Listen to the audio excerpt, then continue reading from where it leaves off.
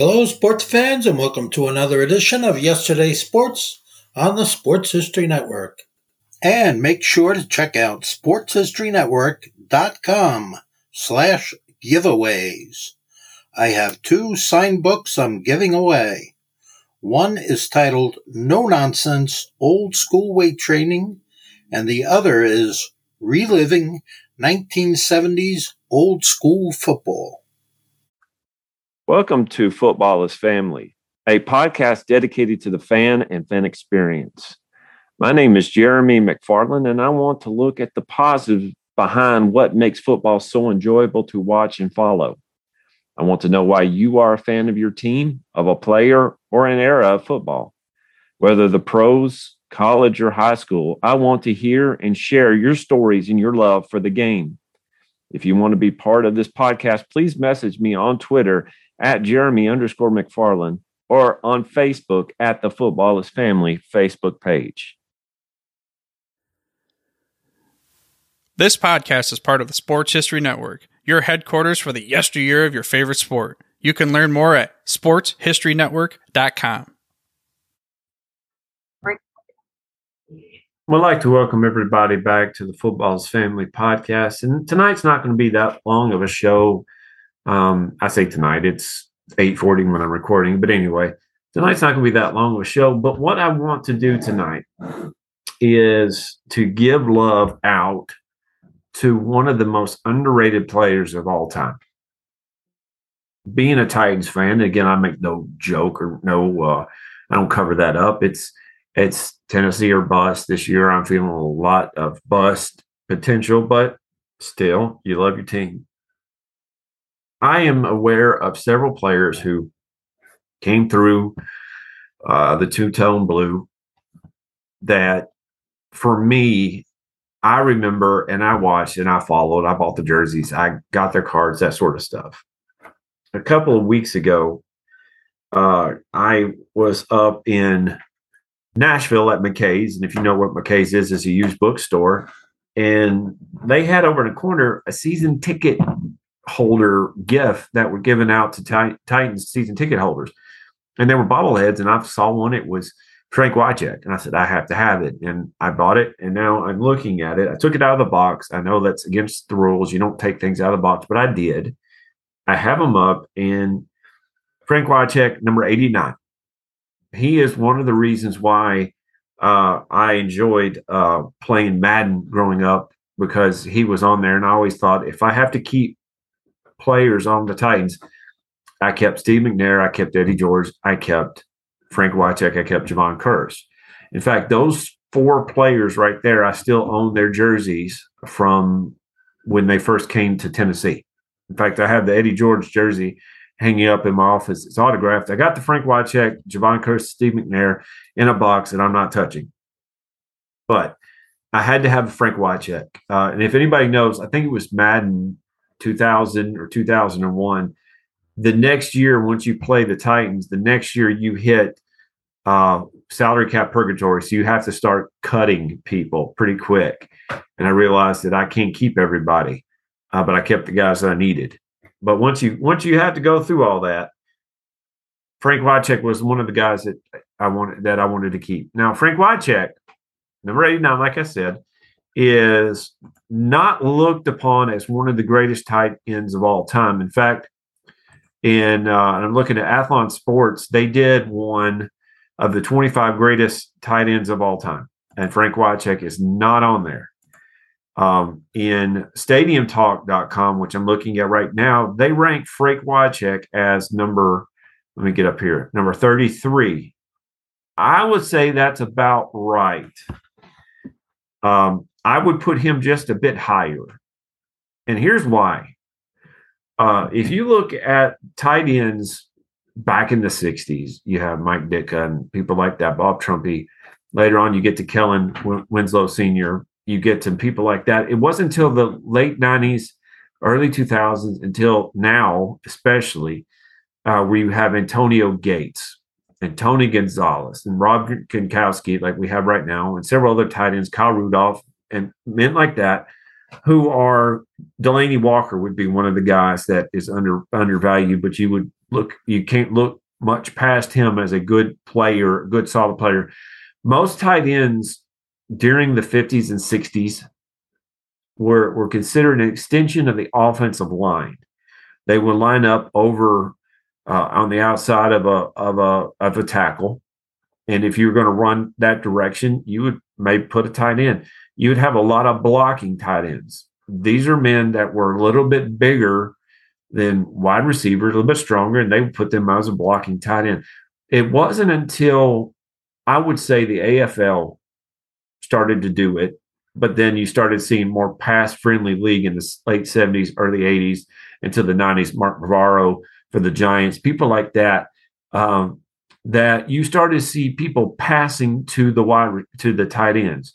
So if you were to go and take the rankings or the stats of people who played in the 60s and 70s and compare them to today, there's no comparison. You actually pass a whole lot more than you run.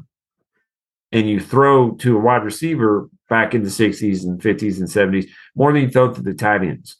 Okay, so don't look at somebody and say, well, you'll have 400 or 500 less receiving receptions than this guy, so you must be worse. No, they were just used different. It was more of a running league. The glamorous players were the running backs. They were the ones that would get the vast majority of the run or the offensive plays. They're the ones that would go out there and do the grunt work and get the yards and get the touchdowns. You have your Frank Giffords in the 50s. In the 60s, you had several different players. You go up to the 80s, you had Walter Payton. In the 90s, you had Emmitt Smith. But you start to see a lot of people and a lot of offensive coordinators starting to use the tight end as another wide receiver. You start to see men who are athletic, like an Antonio Gates, who played basketball in college. Well, that guy's athletic. He can jump out the roof of any building. You're not going to cover him very well. You have Tony Gonzalez, who not only was athletic, but was strong and fast and could cover a lot of areas and played for a very long time. Now you have Jeremy Shockey, one of my favorite players, was a great gritty player, could do a lot of things. Maybe not the fastest guy, but was strong and could go over the middle and could extend the defense out. Where no longer could you consider a tight end part of the offensive line. Now you had to put a linebacker or a defensive back on the tight end as they branched out and do part of the routes, the receiving routes. Frank Wycheck came about. Here's what I found. And that's my Siri or whatever it is talking to me. Frank Wycheck came about during this time of change. He was from the University of Maryland, drafted by the Washington Redskins, 93-94. Didn't do much. In fact, I'm looking at his stats right now from statnews.com.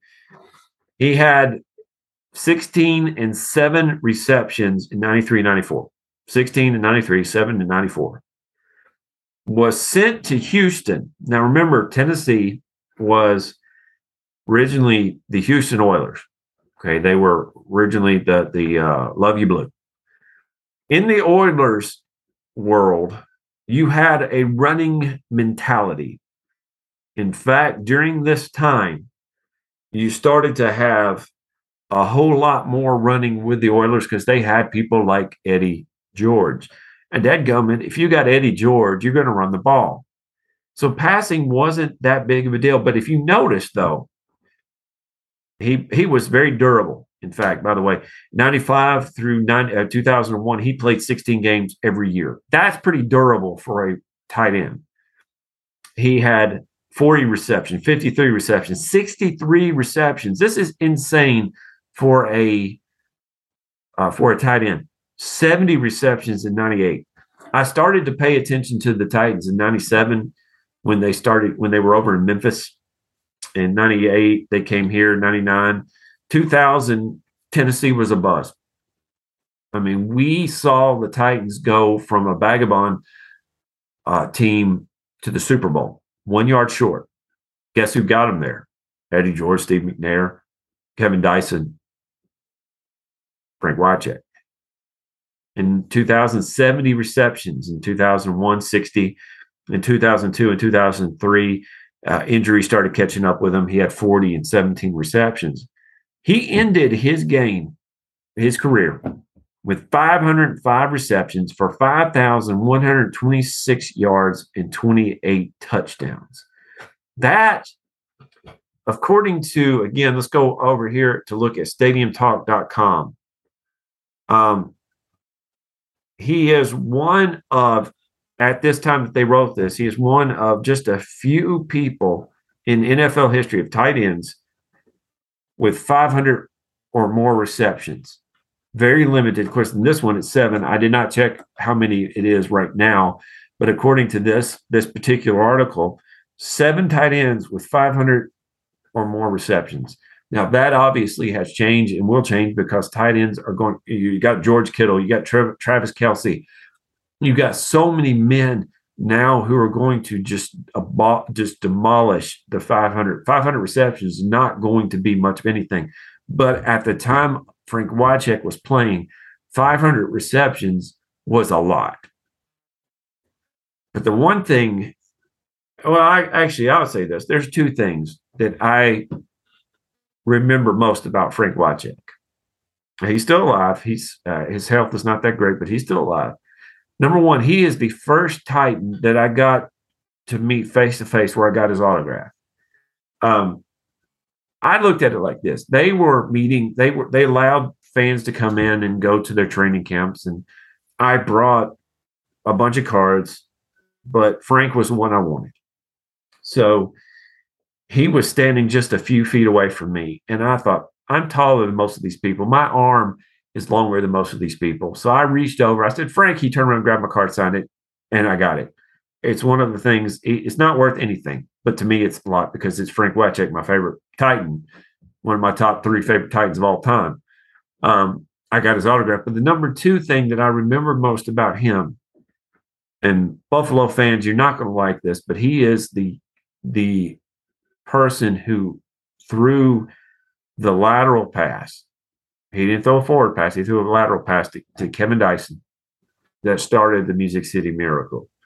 It was Lorenzo Neal who received the ball, but took it to Wycheck, and Wycheck threw it across to Kevin Dyson.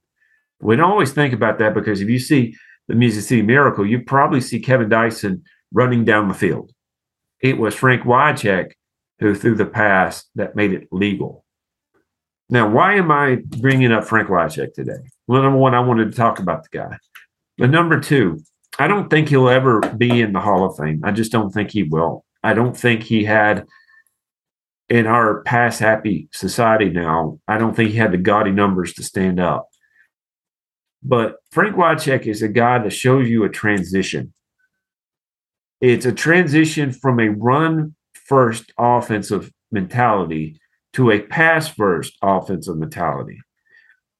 When that happened and quarterbacks started to be able to pinpoint where they wanted to throw the ball, like a Patrick Mahomes can do now, Josh Allen, those kind of guys, they looked at their wide receiver number 1, wide receiver number 2, wide receiver number 3, and they thought, if we could get a receiver who plays tight end, who can block and catch, then we'll have a dual threat that can come out and line up in as wide receiver, or can line up on the offensive line and block.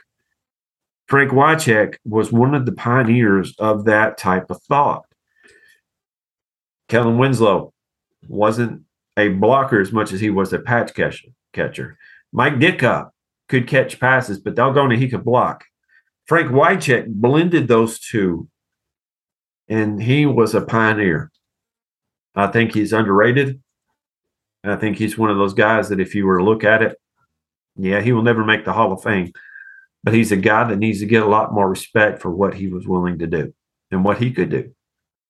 Y'all have a great evening. Have a great week, and we'll see you next time on the Football's Family Podcast. And we have a new sponsor here at the Footballers Family Podcast. It's Manscaped.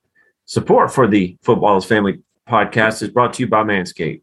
who is the best in men's below-the-waist grooming. Manscaped offers precision-engineered tools for your family jewels. Manscaped recently launched the Ultimate Men's Hygiene Bundle, the Performance Package. Join over 5 million men worldwide who trusted Manscaped with this exclusive offer for you. 20% off and free worldwide shipping with code FAMILY at manscaped.com. The Performance Package 4.0 by Manscaped has arrived, and oh man, is it a game changer. Inside the package, you'll find their Lawnmower 4.0 trimmer, Weed Whacker ear and nose hair trimmer, Crop Preserver ball deodorant, Crop Revival toner, Performance boxer briefs, and a travel bag to hold your goodies. First off, the Lawnmower 4.0. This trimmer is the future of grooming, and I dare say the greatest ball trimmer ever. Their 4th generation trimmer features a cutting-edge ceramic blade to reduce grooming accidents thanks to their advanced skin-safe technology. The Lawnmower 4.0 is waterproof, and it also has a 400K LED spotlight you need for a more precision shave.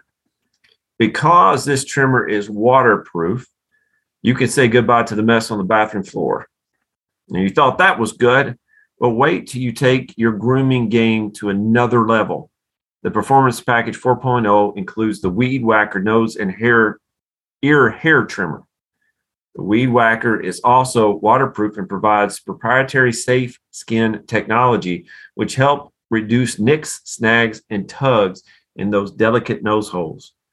The Crop Preserver below-the-waist deodorant and the Crop Reviver below-the-waist toner will change the way you approach your daily hygiene. Manscaped even threw in 2 free gifts to the Performance Package 4.0, the Manscaped Boxers and the Shed Travel Bag. Bring your comfort and boxers to another level. It's time to take care of yourself. Go to manscaped.com and get 20% off plus free shipping with code FAMILY. That's get 20% off and free shipping with code FAMILY at manscaped.com. Unlock your confidence and always use the right tool with Manscaped. Hey there, sports history fan. This is Arnie Chapman, a.k.a. the Football History Dude, and I wanted to thank you for stopping by to listen to another episode here on the Sports History Network. Our podcasters are passionate about uncovering and sharing sports stories from yesteryear. And if you didn't know it already, we have over 30 shows across the network covering all sorts of sports history topics. In fact, here's a glimpse into one of our awesome podcasts here on the network. Join George Bozica, the president of the PFRA, and myself, John Bozica, each month for the Professional Football Researchers Association official podcast. We'll discuss the history of the game, the many names of the game, and so many different things for you, making the history of football not only entertaining, but fun at the same time, as we join you on the Sports History Network on the official PFRA podcast. How about that? I bet you're super hyped to go listen to that new podcast, right? Well, to learn about this show and all the other podcasts on the network, head over to sportshistorynetwork.com/podcasts. Again, that's sportshistorynetwork.com/podcasts. Head over there today to find your next favorite sports history podcast.